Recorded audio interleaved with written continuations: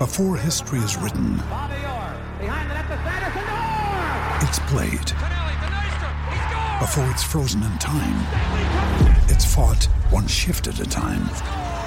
Before it's etched in silver, it's carved in ice. What happens next will last forever. The Stanley Cup Final on ABC and ESPN Plus begins Saturday. We took it all. We brought them to our land. An endless night, ember hot and icy cold. The rage of the earth. We made this curse. Carved it in the blood on our backs. We did not see. We could not, but she did. And in the end... What will I become? Senua's Saga. Hellblade 2. Play it now with Game Pass.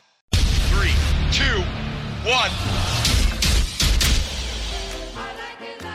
When I'm working out, I love to listen to your podcast. Whenever you say something, other people react to it. Taking my breath away, Aaron. Vern Lundquist joins me. Hall of Famer Jim Calhoun, NASCAR icon Dale Welcome Earnhardt in, everybody. Jr. Episode Kirk 7 Herbstreit is on the phone. 63. The podcast that is serving America. The Outdoor Sports Podcast. It is Monday, September 11th, 2023. People, I hope everybody's doing well. I hope everybody enjoyed the wall-to-wall football, Thursday night NFL, Saturday college football, Sunday NFL, obviously tonight, Monday night, Buffalo Bills against the New York Jets. So I hope everybody had a great weekend. Obviously, it goes without saying, September 11th, our thoughts are with all the families that were impacted so many years ago. I grew up in Connecticut, so obviously, I not obvious, but I did know some families that were impacted. Thoughts are always with those families around this time of year. But it is a busy Monday show, and there is so much to talk about. Here is everything we are going to discuss on today's show. Going to open that incredible game in Tuscaloosa, Alabama. Texas goes into Alabama and gets the 34-24 win. What does it mean for Texas? What does it mean for Bama? Oh, we are going to discuss both sides. From there, we'll take a quick break, and you talk about big wins and big losses. Well, Texas A&M takes a beatdown of epic proportions in Miami. Man, oh man, here we go again with Texas A&M. And then finally, we will wrap. By the way, we'll talk Miami as well, of course. But we'll wrap. We'll talk a little bit of Colorado taking care of Nebraska, some other news and notes from the weekend. And oh, by the way, we will wrap with the very serious topic and story involving Mel Tucker. We will discuss that. It is a surreal, unbelievable, very serious story. So we'll save that for the end. If you have some people that maybe shouldn't be hearing some of the stuff that will be discussed in that topic, it'll be good for the end of the show. But busy show, jam-packed show. This is one of those Mondays in the fall. This show might go 4, 5, 6 hours. We'll see what happens. But with that said, let's not waste any more time, and let's get to the topic of the day. The topic of the day, it goes without saying, you don't need me to tell you where we're going to start today's show. We're going to start today's show in beautiful Tuscaloosa, Alabama, where the Alabama Crimson Tide were ranked number 3 in the country, hosted number 11 Texas in Tuscaloosa. Rematch of last year. Texas could have won. Quinn Ewers gets hurt. They finish 8-5, but all off season long, there's been momentum building for Texas. There's been questions around Alabama. And as we said on Friday's show, this was a statement game for both programs. Texas wanted to prove that they've arrived. Alabama wanted to prove that they never left. And well, we got a definitive answer as Texas goes into Bryant-Denny Stadium, takes care of business, beats the Alabama Crimson Tide 34-24 in a game where bluntly, they were the better team. Bluntly, they were the deserving victor. And bluntly, I was dead wrong in my assessment on this. I picked Alabama to win and cover, so I was dead wrong, but credit to the Texas Longhorns for picking up the mega victory on Saturday night.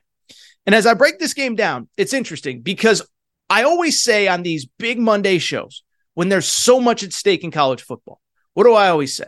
I always say oftentimes the more interesting story is in the losing locker room. And one thing we often do is when there is a big game like this and a big loss, we sometimes lead with the team that lost. But to me, the bigger story is actually Texas. To me, Texas deserves, let me put it this way. Texas deserves this moment. Texas deserves that we lead this show with them because it was such an impressive moment and such an impressive game for them. In terms of the game itself, listen, what I would say is a couple things stand out. The first thing that stands out is this. So from the Alabama perspective, I have basically, my career has coincided with basically most of Nick Saban's time at Alabama. And so I'm not going to say that I was covering and in the stadium for all these games, whatever. But why I bring it up is I've seen most of Alabama's losses in the Nick Saban era and reacted to him, talked about him on a podcast, radio show, whatever. And I bring it up because when Alabama loses, it usually falls into a couple different categories. There's the games where there's just one player that goes supernova that beats him. Think Johnny Manziel, think Cam Newton, Deshaun Watson in the college football playoff. There are moments where fluky stuff happens. 2 years ago in the college football playoff, if Alabama's two best wide receivers, Jamison Williams and John Mechie, don't get hurt, does Alabama beat Georgia? We'll never know. Georgia deserved to win that championship, but we'll never know. And then every so often, there are the moments where the team that beats Alabama is just better. Joe Burrow and LSU. Clemson when they had Trevor Lawrence and they just kicked Alabama's butt. Well, here's the thing. Saturday night was one of those moments. Texas was simply the better team. Texas was deserving of this victory. There was nothing fluky about it. No weird injuries, no weird this, no weird that. Texas just went in and took care of business against Alabama. In terms of the game itself, listen, the thing that stood out is, again, that there was nothing fluky about this. You look at the stat sheet, Texas, I don't want to say they totally dominated, but they kind of sort of dominated. They had right around 100 more yards of total offense than Alabama. Quinn Ewers had close to 100 yards more passing than Jalen Milroe did, Alabama's quarterback. They were more effective running the ball, Texas was. And then most importantly, obviously if you take out Jalen Milroe, but most importantly, this is the stat that was jarring to me when I look at the Texas-Alabama game. Texas, it wasn't passing. It wasn't Quinn Ewers. It wasn't this. It wasn't that. It was that Texas, how about this? They finished the game with 9 tackles for loss and 5 sacks. Alabama finished the game with 2 tackles for loss and 0 sacks. And so you talk about Alabama, you talk about SEC football. It's games that are won at the line of scrimmage by just having dudes that the other team can't stop. Well, Texas had those dudes at the line of scrimmage, 9 tackles for loss, 5 sacks. And so when I look at this game, it's one thing to see it in the stat sheet, but the thing that really stood out watching that game was the size, speed, athleticism, and discipline of Texas. It's not to say that Alabama has bad players. We're going to talk about the Alabama perspective in a minute. But watching that game, Texas was every bit the equal of Alabama everywhere on the field. Quinn Ewers was the better quarterback. These skill position guys, there is no doubt. A.D. Mitchell, I know he doesn't want to be called A.D. Mitchell anymore, Adonai Mitchell. Jordan Whittington. You look at the big tight end, Jatavian Sanders, Xavier Worthy. They got dudes everywhere, and they got dudes on the defensive front as well. They got dudes at linebacker, at safety, whatever. So that was the thing. Not only was there nothing, Texas looked just as big, just as athletic, just as talented as Alabama. Just a statement win. Now, in terms of the bigger picture, a couple things stand out. One, I'm just going to say it. We usually wait till Friday to do where Aaron was right, where Aaron was wrong. I was wrong on 2 guys, and I owe 2 guys an apology big time.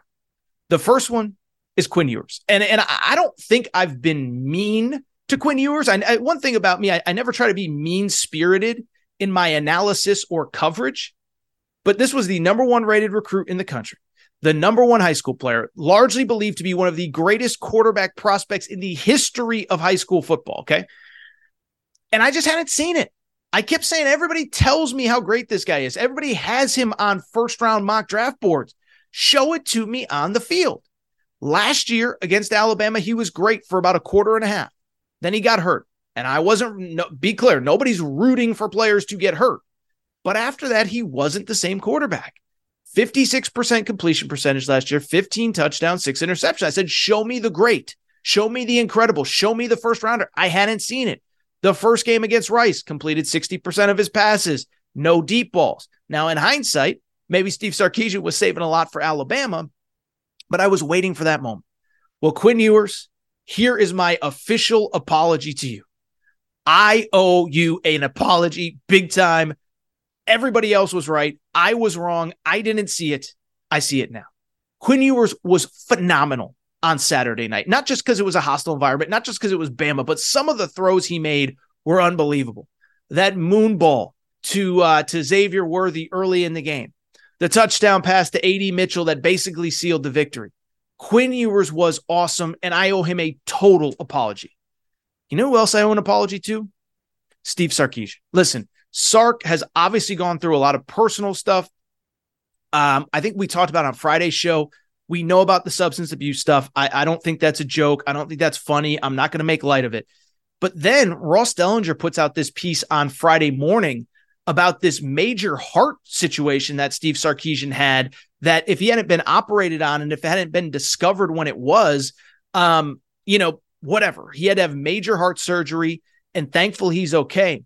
But man, Steve Sarkisian, listen, I've been critical of the guy, right? I have been critical of the guy. I have questioned him. I've said he's never won more than 8 regular season games. I've questioned the fact that he can't close out games. Well, I was wrong on Steve Sarkisian too. What I was most impressed by, I think the early portion of the Sark era, you know what stood out? The inability to close out big games in big moments with big wins. And we talked about it on Friday's show. This was a guy that over the last 2 years has lost 5 games in which he has had a double-digit second half lead. And so I didn't trust him. I didn't believe in him. I didn't believe that he would close things out in Tuscaloosa. But you know what happened on Saturday? His team got out to the lead. His team was the better team early. And then when Alabama battled back, he put his foot on the gas. He didn't back down. He was fearless, and he led his team to victory. So credit to Sark, credit to Quinn Ewers. And bluntly, let me finish by saying this. What is the ceiling of Texas this year? It's interesting. After the game, I did my radio show, Fox Sports Radio National. If you don't know who I am or you've never listened to me before, but I called my buddy Garrett Carr, does some college football writing for us at Aaron Torres Media. And I said to him, so let me ask you a question. I said, Texas, now the expectation kind of would it be considered a disappointing season if Texas doesn't make the playoff? And we talked about it a little bit. I don't know that I'm ready to say that, I don't think it'd be a failure if they don't make the playoff. But look at Texas's schedule. Going forward, these are the toughest games on Texas's schedule. They only play 2 teams that are currently ranked. Oklahoma on a neutral field, who they destroyed last year. Now, admittedly, Oklahoma didn't have Dylan Gabriel. And Kansas State at home. Those are the only 2 teams left on the schedule that are ranked.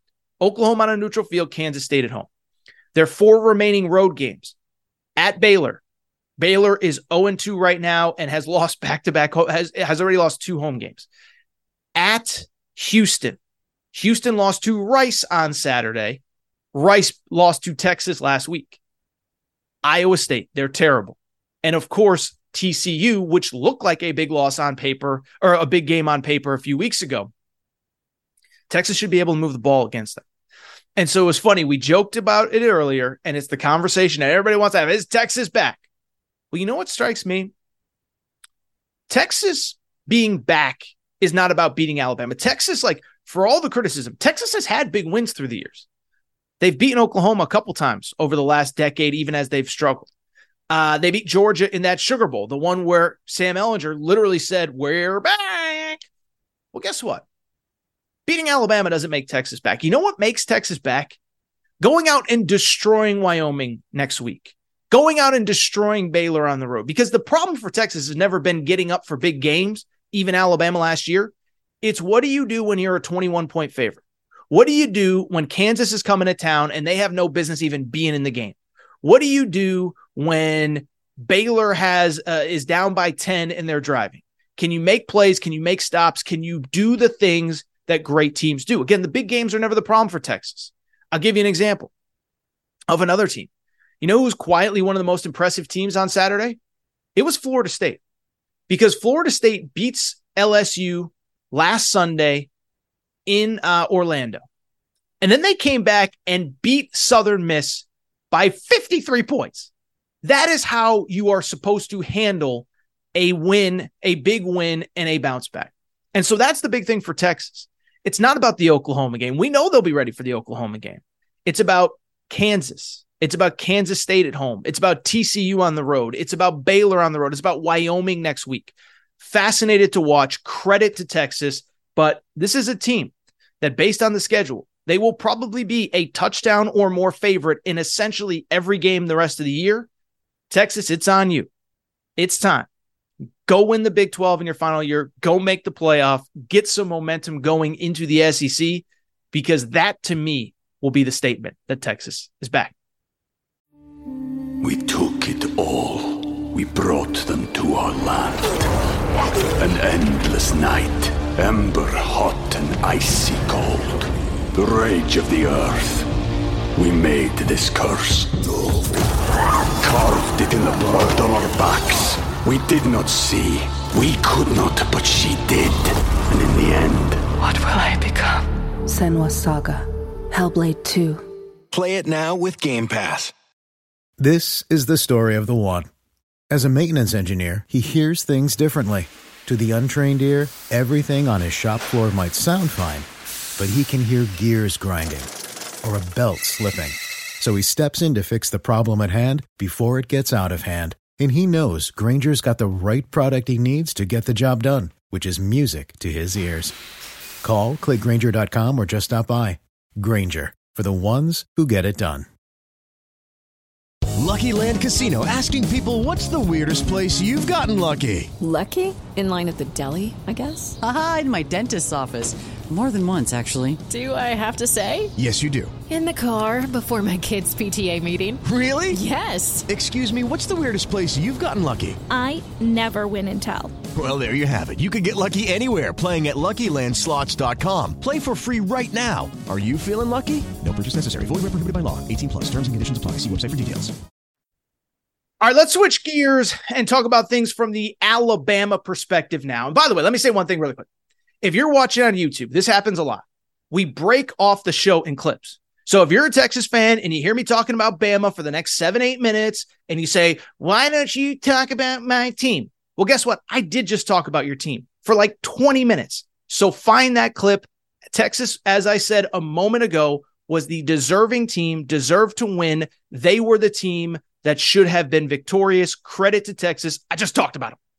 But I do want to switch gears to the Alabama perspective because, listen, Alabama, this is how you know you're something special as a program. When you lose, it's still code red. It's still the worst thing ever. And when you lose, conversations like, is the dynasty dead, continue to pop up. And so I want to talk about this game from the Alabama perspective. But I'm going to do this weird thing where I'm not going to be negative. I'm not going to be the sky is falling. I'm not going to be this is the worst program in the history of football. But what I will say about Alabama, I do believe that they have one big fundamental question that they have to ask themselves right now to save this season. And I think they got to make this decision quick. Now, in terms of the game itself, again, Texas was the deserving victor. Texas was the better team. Texas was the one that should have had their moment at the beginning of this show, which we just talked about. At the same time, I know that the stat sheet said that Texas was significantly better. But if you watch this game, I don't buy it at all. Remember, it's easy to forget this now. And this isn't taking anything away from Texas. They made the plays late. Alabama didn't. We all understand that Alabama had the lead in the fourth quarter, right? Like we understand that at one point it was 16-13 in the fourth quarter, Alabama led. From there, Quinn Ewers made throws. From there was a bad interception from Jalen Milroe. And from there, Texas got their deserved victory. But when I look at this game, everybody wants to make this an indictment of, oh my God, it's last year all over again. The defense is terrible. The run game is terrible. Now we don't have Bryce Young to bail us out. By the way, that was kind of my thought in the middle of the game. But as I sat back and thought about it, I don't think that's the case at all. First of all, from the defense's perspective, this is the best pass offense that they will see all year until probably a potential college football playoff. I don't buy Joe Milton in Tennessee. I don't buy Jaden Daniels, and I don't buy him the way I buy Quinn Ewers and the receivers that Texas has.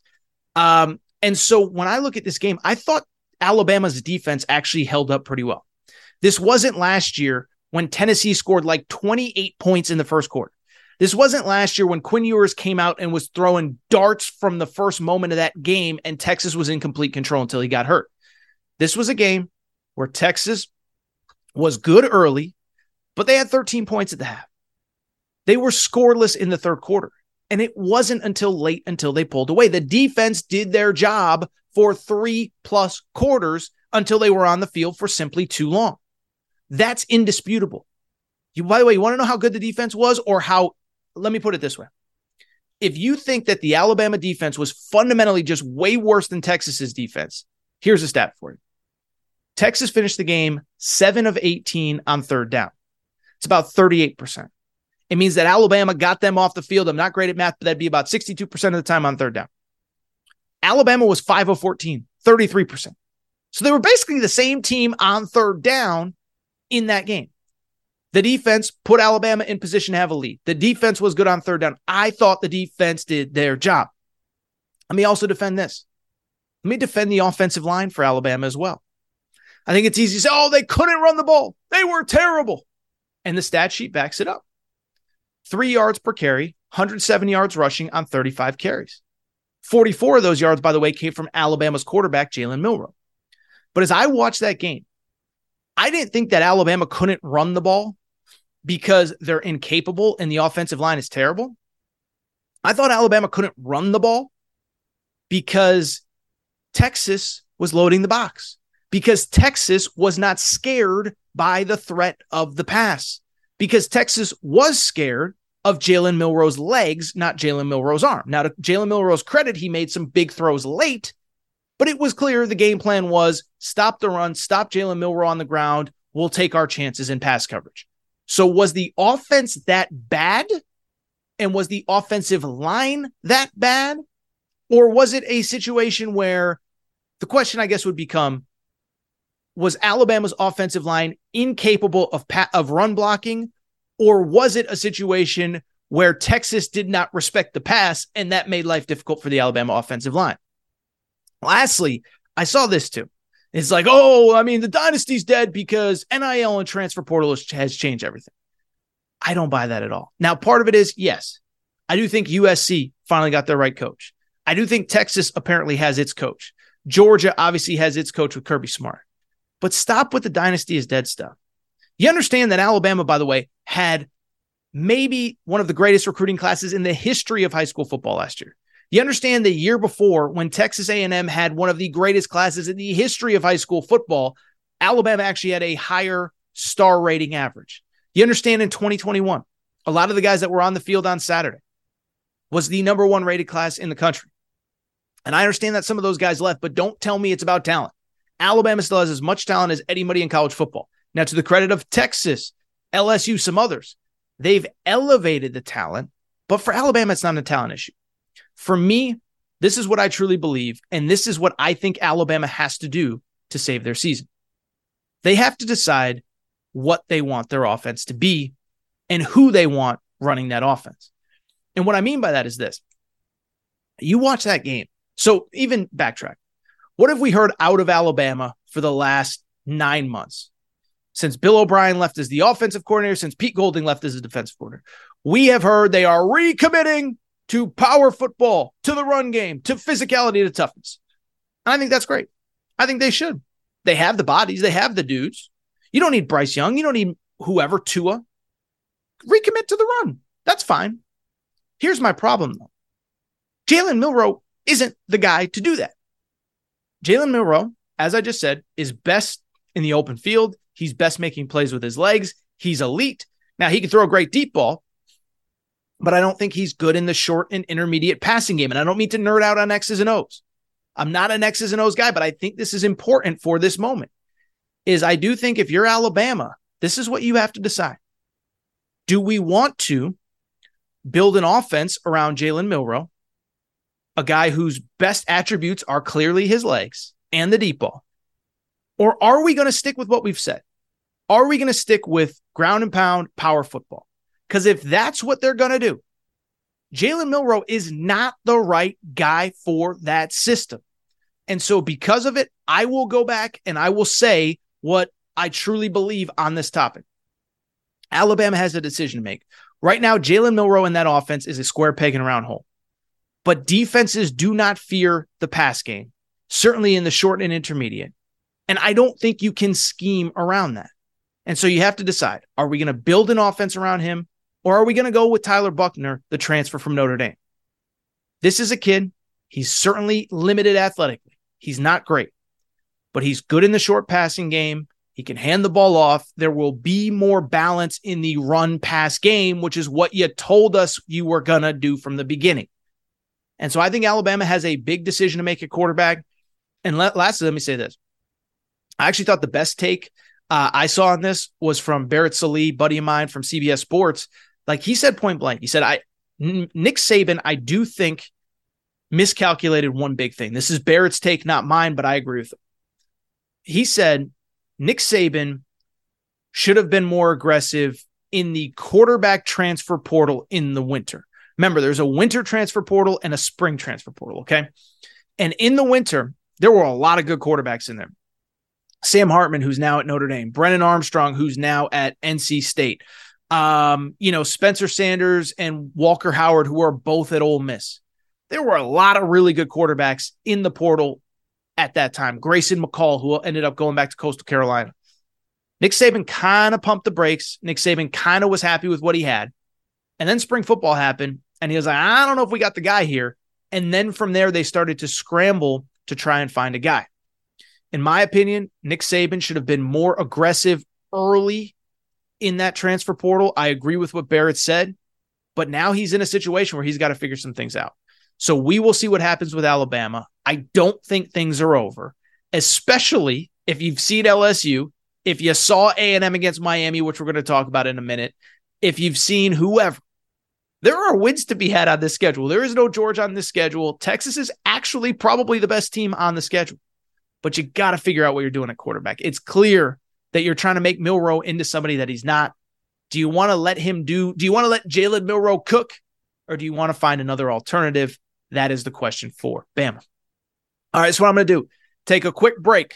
When we come back, boy, oh boy, oh boy, oh boy, we are going to talk about Texas A&M losing at Miami. Quick break. Be right back.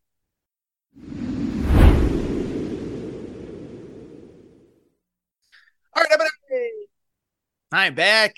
Good to be back. I do want to switch gears, and I want to talk about one of the other big games. There were a few other big games. We'll get to Nebraska, Colorado later. Coach Prime doing it again. But where I want to start now is in Miami with the Texas A&M and Miami game.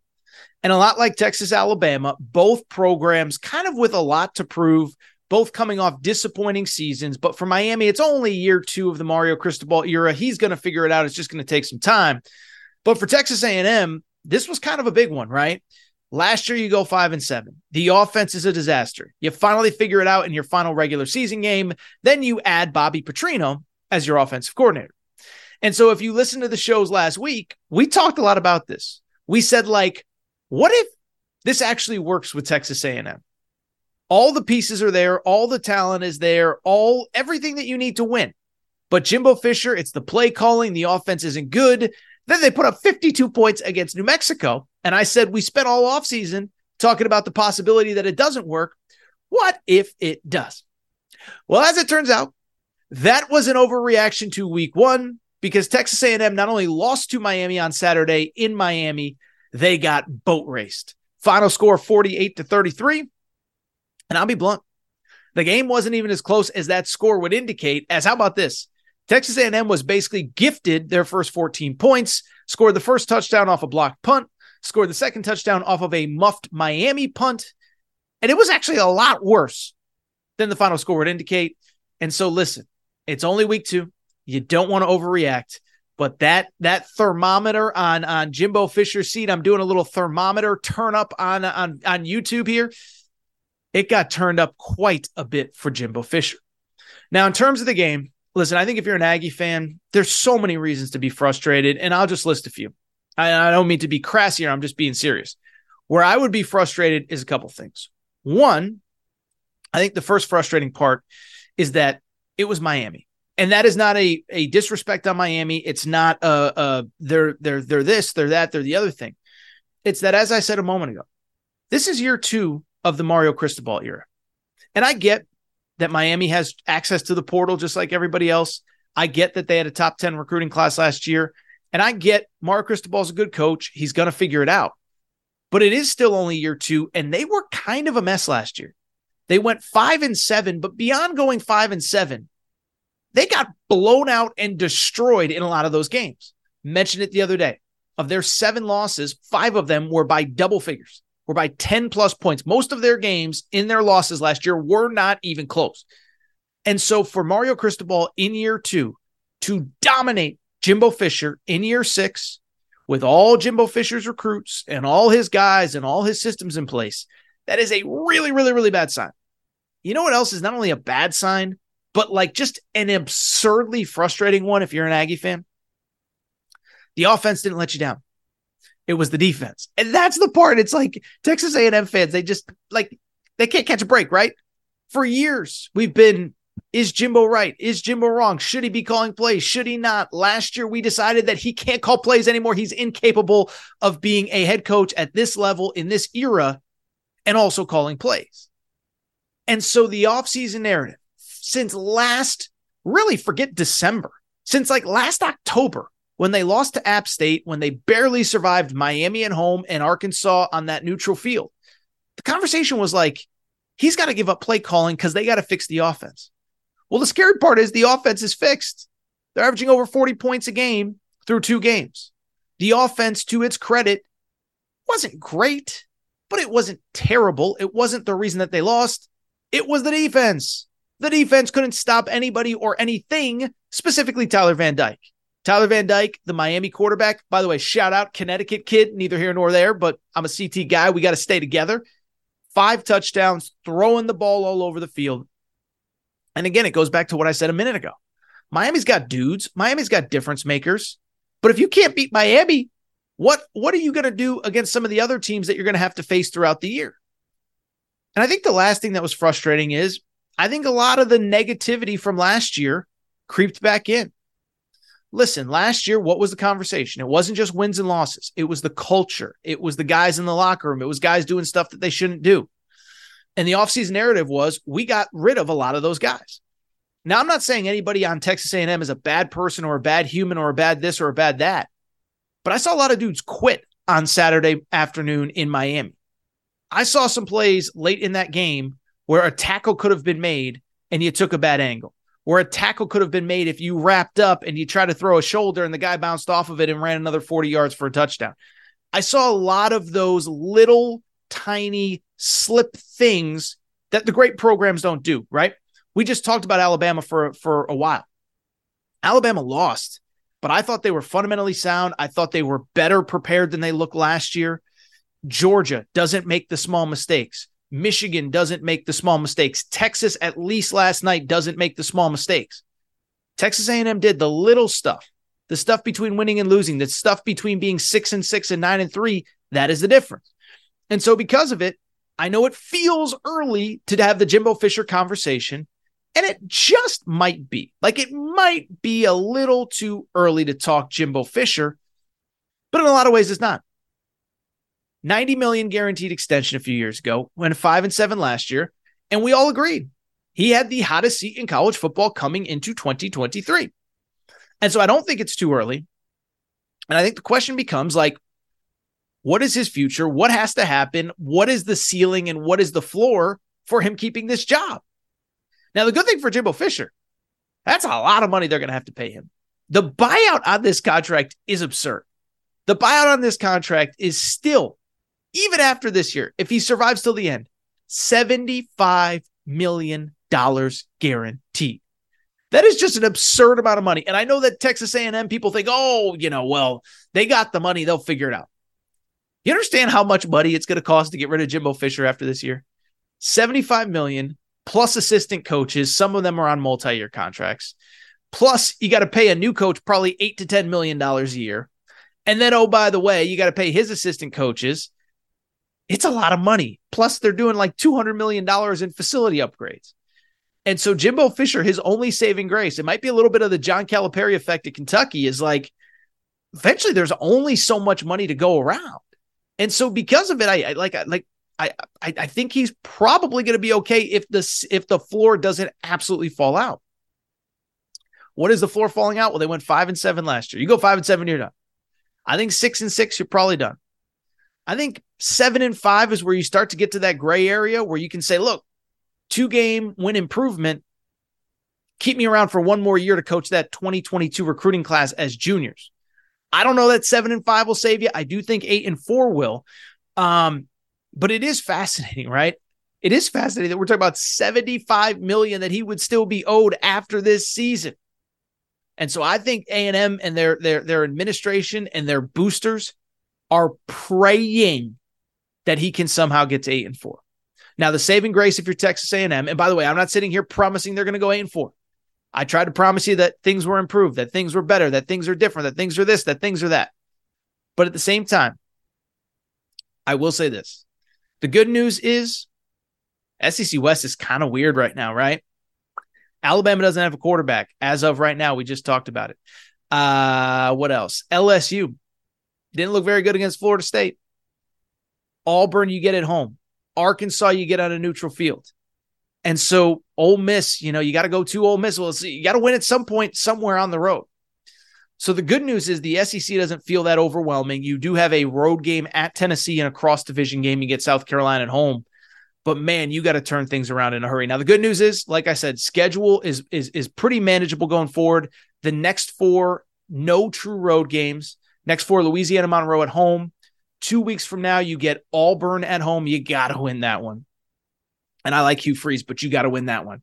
Then you get Arkansas and Dallas, Alabama at home, at Tennessee before the bye. I know Bama's, whatever. But, man, you got to go like 3-1 during that stretch. You cannot lose to Auburn at home. Jimbo Fisher, man, I tried to believe. I tried to trust. I tried to say that Bobby Petrino was the difference. And I was made to look stupid yet again.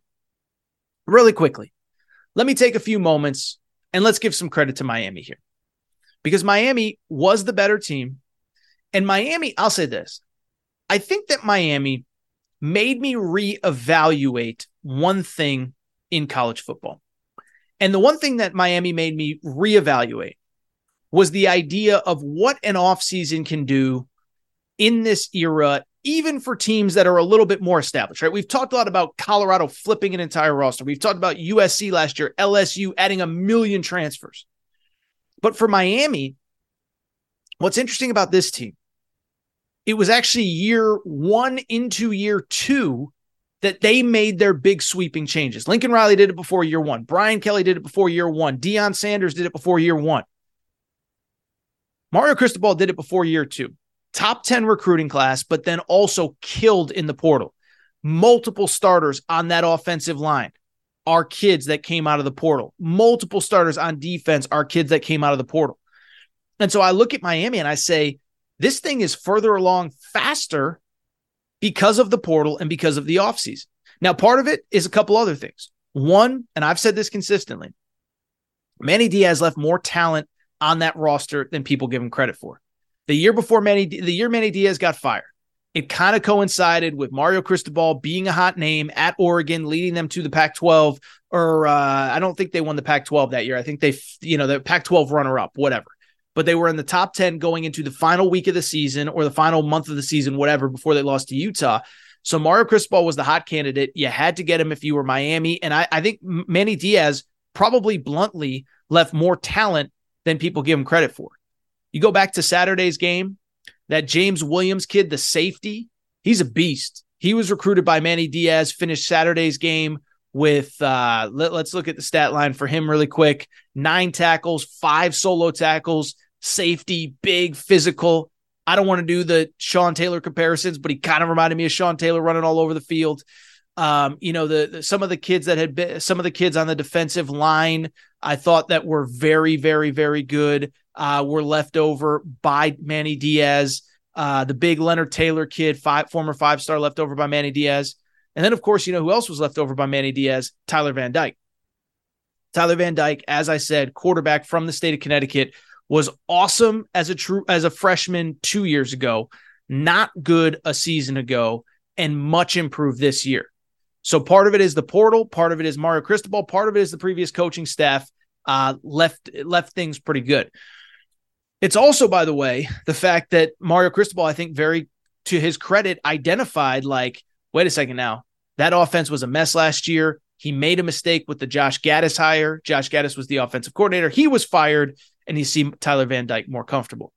And so for Miami, again, bluntly, this completely changes what I think the ceiling is for this team. Still have some work to do. They weren't super effective running the ball. Certainly have to clean up mistakes and penalties. But all of a sudden, you look at their schedule. Next 3, Bethune-Cookman at home, at Temple, Georgia Tech at home.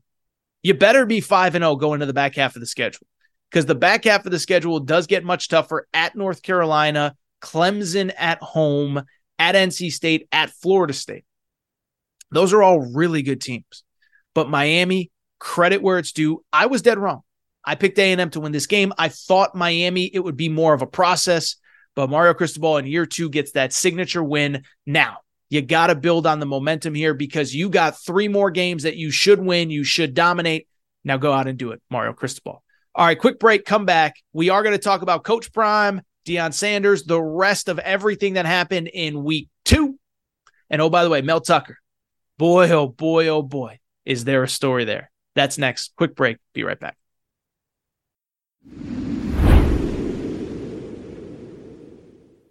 All right, everybody. I'm back. Gonna be back. I do want to switch gears. Let's get to some of the other games from Saturday. And let's start with the big one that we were all excited for. I'm, of course, talking about Nebraska traveling to Folsom Field to take on the 1-0 Colorado Buffaloes. So look, before we even get into the game, give me 30 seconds on a side tangent here. I don't think I have ever seen a one off-season turnaround, not from a win-loss perspective, not from a talent perspective, but from a fan interest and excitement perspective, like what we saw at Colorado on Saturday. I mean, it's one thing to win games, hire the right coach, do whatever.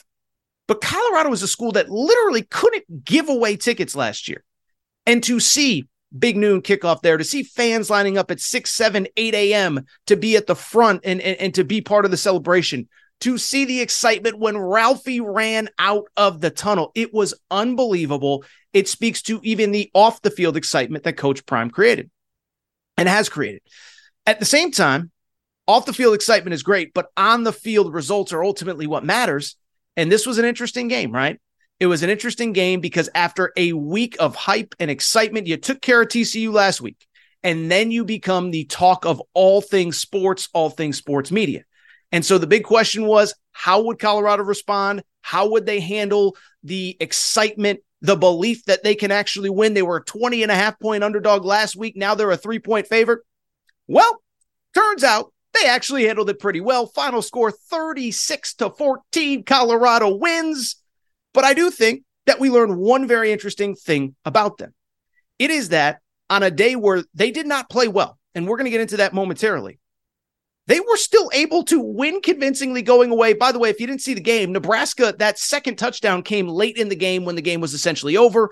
And so this was a much different game than TCU. Let's get into it. Let's break it down. But again, I do think we learned one very important thing about these Buffaloes. Speaking of the game, let's get into it, because this one was just totally different than TCU from the beginning. TCU last week, we all watched it, and that was just your old-fashioned shootout at the OK Corral, right? Like, it was just score after score after score, matching this, that, the other thing. I think we forget, because Colorado won, there were 3 different times where they were down in that game and had to rally to come back and win, or rally to come back, get the lead, and ultimately win. This was not that on Saturday. If you watch the game, I actually give Matt Rule a lot of credit. I know people are kind of mad at him about the whole Jeff Sims situation, but he put together the game plan to beat Colorado.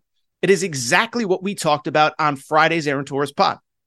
Run the football, be effective, keep that offense off the field, and then when that offense is on the field, bring pressure to Shedeur Sanders, get him off rhythm, get his timing off, because we've said all offseason, that offensive line for Colorado is probably one of their weaknesses.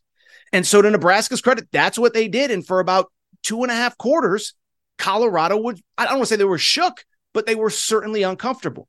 It's 0-0 after the first quarter. It is 13-0 at halftime, mainly because Jeff Sims couldn't take care of the football, 3 turnovers in the first half. But where I want to give Colorado credit, it wasn't pretty. Early on, Nebraska was able to, kind of, again, get that offense out of rhythm. Where I think we need to give Colorado a little bit of credit, though, is that when they smelled a little blood in the water, they took full advantage. Third quarter, they come out. They know they don't want to put too much on Jeff Sims' plate, because what if he makes a mistake and all of a sudden they hit turbo and they hit go? And from there, the offense looked much better. It was far from perfect. They put up, 23 second half points, 4 scoring drives, and they get that victory 36-14, again, in a game where Nebraska really did keep them off kilter for a lot of it. And so really what we could talk about in this game, the biggest thing that I learned is exactly what I said to lead the segment. It is that on a day where things do not go right, where things are not perfect, where you're not sneaking up on anybody, where Shedeur Sanders does feel pressure. He was sacked 8 times in this game, where you can't establish the run early. What I was so impressed by was I never saw this team get down. I never saw this team get frustrated. And I saw this team stay poised until they smelled their opportunity, till, as I said, they smelled that blood in the water and they took advantage. And I know what a lot of people say, oh, it's Nebraska. Nebraska stinks. They turned the ball over too much. And I totally get that. I do. This was like, I'm not even going to grade Nebraska. Maybe we'll talk about them to end this segment. But at the same time, listen, you can only take advantage of mistakes if you force them. You can only take advantage of mistakes if the other team falls into them. And so for me, I'm not going to discredit Colorado because Nebraska couldn't get out of their own way. And again, at the same time, it's about weathering the storm. And I think it's also, in my opinion, about realizing where this Colorado program has come from. Like, I think it's easy now. They're 2-0. The back-to-back wins over power conference teams in the out-of-conference. I think it'd be easy to sit there and say, oh, yeah, Nebraska stinks. They turned the ball over 1 million times. You're right. They did. And Colorado certainly has some things to clean up. Next week, they play Colorado State, but then it's to Oregon on September 23rd. So Colorado clearly has a lot of things to clean up. Nobody's arguing that. But I also think we have to understand who this team is and where they came from. This was a team that went 1-11 last year, okay? And as we talked about in the preseason, it wasn't just that they were bad. They were abysmal pretty much across the board. I said it in the preseason. This team ranked in the bottom 5 nationally in scoring offense and scoring defense. Bottom 5 in scoring offense and scoring defense. So it's one thing like, you go back to say like the old school Texas Tech, Cliff Kingsbury teams that were terrible on defense, but at least they could score at least they could score points. Colorado couldn't do anything on either side of the ball. They couldn't run it. They couldn't pass it. They couldn't defend it. They couldn't do anything. And so to see this team in a game where they did not play well, where they were on their heels, where Nebraska put together the right game plan to stay poised, to stay calm, to pull away and get that 36-14 win, I am so impressed. And so when I look at the big picture of this Colorado team, I got to be blunt. It's a lot about what we talked about on Wednesday's Aaron Torres pod. I think the ceiling of this team in 2 weeks has completely changed, right? Like literally 2 weeks ago, we're talking about is their over-under win total absurd at 3.5? Now they're 2-0. They got Colorado State next week. They are going to be 3-0 going into Oregon 2 weeks from now. I assume College Game Day will be there, or Big Noon, or maybe both. I don't even know. But I bring it up because this is now a team. They're going to start 3-0. And again, you start to look at the schedule. I'm not saying they're going 12-0. That's not what I'm saying at all. But you start to look at the schedule. They're beating Stanford. they're beating Arizona State. You look at Utah struggling on Saturday without Cam Rising. I don't think they're necessarily going to beat Utah because I think Utah is physical and tough, but I don't think if Cam Rising doesn't come back quickly, I don't think that is like an automatic, no doubt about it, whatever. Like, do I think that Utah is probably going to have success against them? I do, but by the end of the year, who's to say what Utah will look like, etc. Again, you go on down the list. UCLA. I like UCLA, but they're starting a true freshman at quarterback. It's not as though the Rose Bowl is going to be this brutal environment. And so for me, with Colorado, what this says to me is plain and simple. The ceiling of this team is so much different because of the fact that they are so much better early than I expected, right? Like I think we all thought they could get to that 4 wins, but a couple things. One, I don't think most of us thought, even me, I thought they were better than people thought. I didn't think they'd look this crisp offensively early, especially against TCU. I didn't think they'd be this poised in adversity, which they were. And I didn't think they would be this good 2-0 going into this third week game against Colorado State. And so my last thought for Colorado, I think they're making a bowl game this year. And if they make a bowl game this year, I take that back. I'm almost certain they're going to make a bowl game this year. And if they make a bowl game, that is an incredible testament and an incredible turnaround to Deion Sanders, Coach Prime in year 1. My last thought from the Colorado perspective, this. You understand that this is probably the least talented team that Deion Sanders will ever have at Colorado. Now, I get it. You also have a first rounder in Shedeur Sanders. There's no guarantee that you're going to have a quarterback this good anytime in the near future. But at the same time, we talked about the recruiting on Friday, Aaron Right, Aaron Wrong, and we did a segment on YouTube. Number 1 quarterback in America is visiting Colorado in a couple weeks. And if you don't think that recruiting is going to be through the roof after kids watch the last couple games, you're out of your freaking mind. This is a team that was already good in the portal. Now, give it an offseason. You mean to tell me every kid that enters the portal, they're going to be begging to hear from Colorado in the same way that kids beg to hear from Alabama or USC or Ohio State or whoever. And so the portal is going to be popping. The quality of player is going to be popping. The quality of high school player is going to be popping. Again, I understand, by the way, that it's a long season, but this is not going to be a 2-10 team. This is going to be a team that in year 1, when they were projected to win 3 to 4 games, is probably going to win 6 to 7 minimum. And so I look at this team, I look at this program, and I cannot be more impressed. It is Ryan here, and I have a question for you. What do you do when you win? Like, are you a fist pumper, a woo-hooer, a hand clapper, a high fiver? I kind of like the high five, but if you want to hone in on those winning moves, check out Chumba Casino. At ChumbaCasino.com, choose from hundreds of social casino style games for your chance to redeem serious cash prizes. There are new game releases weekly, plus free daily bonuses. So don't wait. Start having the most fun ever at ChumbaCasino.com. No purchase necessary. VGW Group. Void where prohibited by law. See terms and conditions. 18+. I'm Victoria Cash. Thanks for calling the Lucky Land Hotline. If you feel like you do the same thing every day, press 1. If you're ready to have some serious fun for the chance to redeem some serious prizes, press 2. We heard you loud and clear. So go to LuckyLandSlots.com right now and play over 100 social casino-style games for free. Get lucky today at LuckyLandSlots.com. Available to players in the U.S., excluding Washington and Michigan. No purchase necessary. VGW Group. Void where prohibited by law. 18+. Terms and conditions apply. All right, everybody. I'm back. Good to be back. Final segment of the show. So good to be back. So look, here's the deal.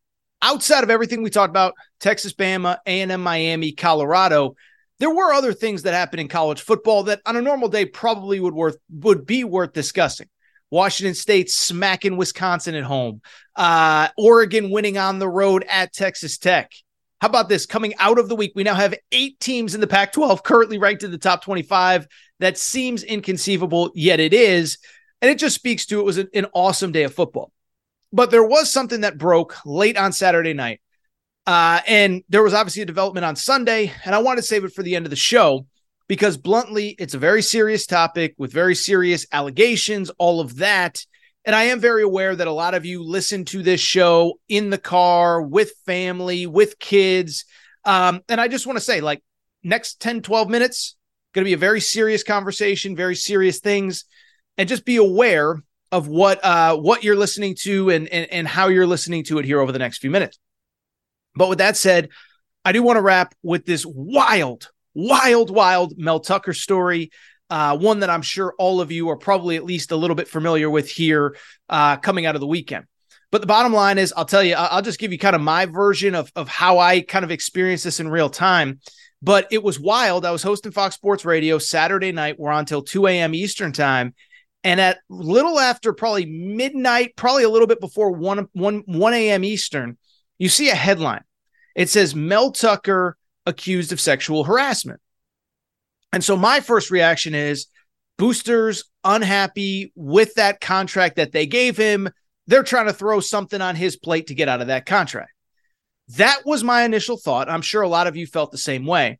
And then it was about 2 a.m. Eastern time that a report came out from USA Today that had some jarring details. And as a matter of fact, it's actually the exact opposite. It's not that Michigan State is trying to get out of his contract, but in many ways, it feels like they've been trying to cover this thing up because it is a scandal of epic proportions.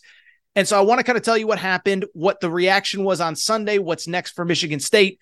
But again, one final time, very serious stuff in here, so be careful who you're listening with. The allegations basically stem from this, okay? So there is a woman. Her name is Brenda Tracy, and she is very well known. She is an advocate of victims of sexual assault, okay? She was a woman who herself dealt with sexual assault when she was, like, I'm just going to say it. She was gang raped when she was a younger woman. She survived, and she has become an advocate and an outspoken, advocate on behalf of sexual assault victims. Part of what she does, she goes to all of these major colleges, all of these major campuses, and especially within athletic departments, speaks to teams, usually teams, men's basketball and football, just explaining, hey, like no means no. This is my experience. This is the torment that I've been through. And just treat women with basic respect, right? I mean, I think we all kind of understand that, but that is who she is and what she does. And so Michigan State, over the course of the last 3-4 years, the football program has brought her in multiple times to speak to the team. 2021, I believe, was the first one. They brought her back at one point for the spring game where she was an unofficial team captain. And so she clearly developed a rapport with the Michigan State football program. Well, at some point, Mel Tucker, the head coach at Michigan State, developed, a little bit of a one-on-one, what he believed to be a consensual, something that was more than a friendship. And there are allegations in the report from USA Today that there was 2-3 times that he invited her out places by herself, one-on-one. She said no. But ultimately, what this whole thing stems from is this. And again, we're going to continue with the graphic, honest conversation. It was that at one point he called her on the phone, and his version diverges from her version, etc. But essentially, phone sex occurred. Mel Tucker, and I can't believe I'm using this word on this show, but I have to use it because there's no other way to describe it. He masturbated on the phone while she was on the other end. He claims it's consensual. She claims it was certainly not, and she was very uncomfortable with it. She hangs up, and this ultimately ends up getting reported to Michigan State. As we found out on Sunday, Michigan State found out in December. They launched a Title IX investigation, independent investigators, and here's the part that's important. Mel Tucker admits that the call happened, admits that he masturbated, and basically just contests the part about the fact whether she consented to it or not. Bottom line, let me just say this, and let's get into what happened on Sunday. Bottom line, can't do that pretty much ever. And obviously it led to what happened on Sunday, where Mel Tucker, according to a press conference from Michigan State at 5 p.m. Eastern, has been suspended without pay pending the conclusion of the Title IX investigation. He will go there. There's kind of a hearing, if you will, in early October. But let me just say this, okay? I've been covering college sports a long time. You see similar stories pop up, and this is obviously unique unto itself. I'm here to tell you right now, Mel Tucker has coached his last game at Michigan State. Mel Tucker will ultimately be fired. And in a lot of ways, I'll just be blunt. This reminds me, you know what this actually reminds me of? And I'm not comparing one to the other. But do you remember when Chris Beard got arrested, the Texas basketball coach, back in last December? If you remember, at the time, he was put on paid administrative leave. Why is that? It is so the school can continue an investigation. They can give him due process, but then ultimately they can fire him for cause without paying him the full contract. And so for Mel Tucker, Michigan State is dotting the I's, crossing the T's, making sure that legally they do everything they can so that he can't come back and say he didn't get due process and he was unfairly fired. But once that hearing is done, once all the facts officially come to light in a public forum, he will be done as Michigan State head coach. He is never coaching a game at Michigan again. And it is worth noting multiple reports came out on Sunday afternoon. Harlan Barnett, I believe, is the name of the defensive backs coach who is taking over on an interim basis. And I saw Brett McMurphy even reported that former coach Mark D'Antonio will come back in kind of an advisory unnamed role. Now, in terms of the reaction to all of the news, and I'm sorry for that long setup, but it felt necessary. In terms of the reaction to the news, listen, well, I'll just say bluntly, inexcusable. And I don't feel like I should have to do this every time, but a couple things. We talked about this with Chris Beard, and I'll talk about it again with Mel Tucker. I understand that everyone is entitled to due process. I understand that everybody is entitled to let the facts come out. What is indisputable right now, based on the facts we have, and stuff is subject to change, is that according to USA Today, in a investigation, Mel Tucker admitted this call happened and the masturbation happened, and it just comes down to, was it consensual? Was it not? How much was it? How much was it not? At the same time, I'm sorry you can't do this. And I'm sorry. And to be clear, for people who are new to me or my show or my this or my that, I'm not a moralist. I do dumb stuff all the time. I have a wife. I'm not a perfect husband. I make mistakes all the time. I did something dumb like 2-3 days ago. My wife was furious at me and she had every right to be. I'm not perfect. But at the same time, you cannot do this if you're anyone, but especially if you are a head football coach. You are the face of a university. You are the face of your football program. You are the highest paid employee at your university. And keep in mind, you have brought in this woman to talk to your 85 players about respecting women, giving them their, respecting women, doing what's right, not whatever. And for you to do this, for you to presume there's some sort, like, you just cannot do this ever. And so there's absolutely no excuse. So Mel Tucker isn't going to survive. He will ultimately be fired. And I think it's worth noting, the school itself is important here as well. I'm not saying this behavior is ever okay anywhere. Not saying it'd be okay at any other school in the country. But at the same time, it's especially true at Michigan State. We all know that Michigan State, tragically, unfortunately, was home for decades to Larry Nassar. Larry Nassar was the U.S. gymnastics coach who also doubled as the Michigan State, one of the team doctors at Michigan State, who we later found out was sexually abusing a lot of young women in the U.S. gymnastics program and at Michigan State. And so for this school to have another situation where you have sexual harassment, making a woman feel uncomfortable, obviously, the Nassar situation is different, but it falls under the same umbrella. You cannot act like this. And if you're Michigan State, I think the next logical question, and I'm not a fire everybody guy, but the fact that this happened in December, the fact they found out about this and they waited until the day it became public for them to actually put Mel Tucker on administrative leave, some people are going to have to pay for that. And some people are going to have to answer tough questions as to whether they should have their jobs as well. Because again, I get due process, but this was something you found out 8, 9, 10 months ago, whatever it was. The fact that you tried to hide it, the fact that you tried to let the process play out without making it public instead of just suspending Mel Tucker at the time, it's a bad look. It just is.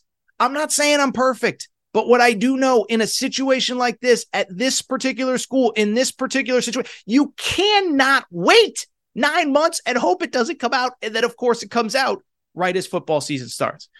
So we'll see what happens. That hearing is in early October. Once that hearing happens, I suspect Mel Tucker will be fired for cause and not get any of his contract. So in terms of the sports-specific angles to conclude here, a couple things stand out. One, I don't want to make light I don't want to make light I don't want anyone thinking that I'm mocking or whatever the whole situation. But Mel Tucker just lost $80 million guaranteed. He had $80 million left on his contract because he couldn't stay out of trouble. And it's just so dumb. You're married. You have a family. You do this, your whole life is going to come crashing down. Maybe there are guys getting away with this stuff, but I just can't even imagine $80 million. Your kids are set up for the rest of their lives. Even if you're a terrible football coach, you're going to get paid every last dollar as long as you don't do something to get fired for cause.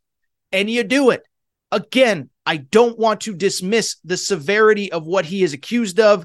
I don't want to dismiss the severity of what this young woman went through many years ago and what she's probably going through now. But from a strictly what are you doing perspective, just stay away.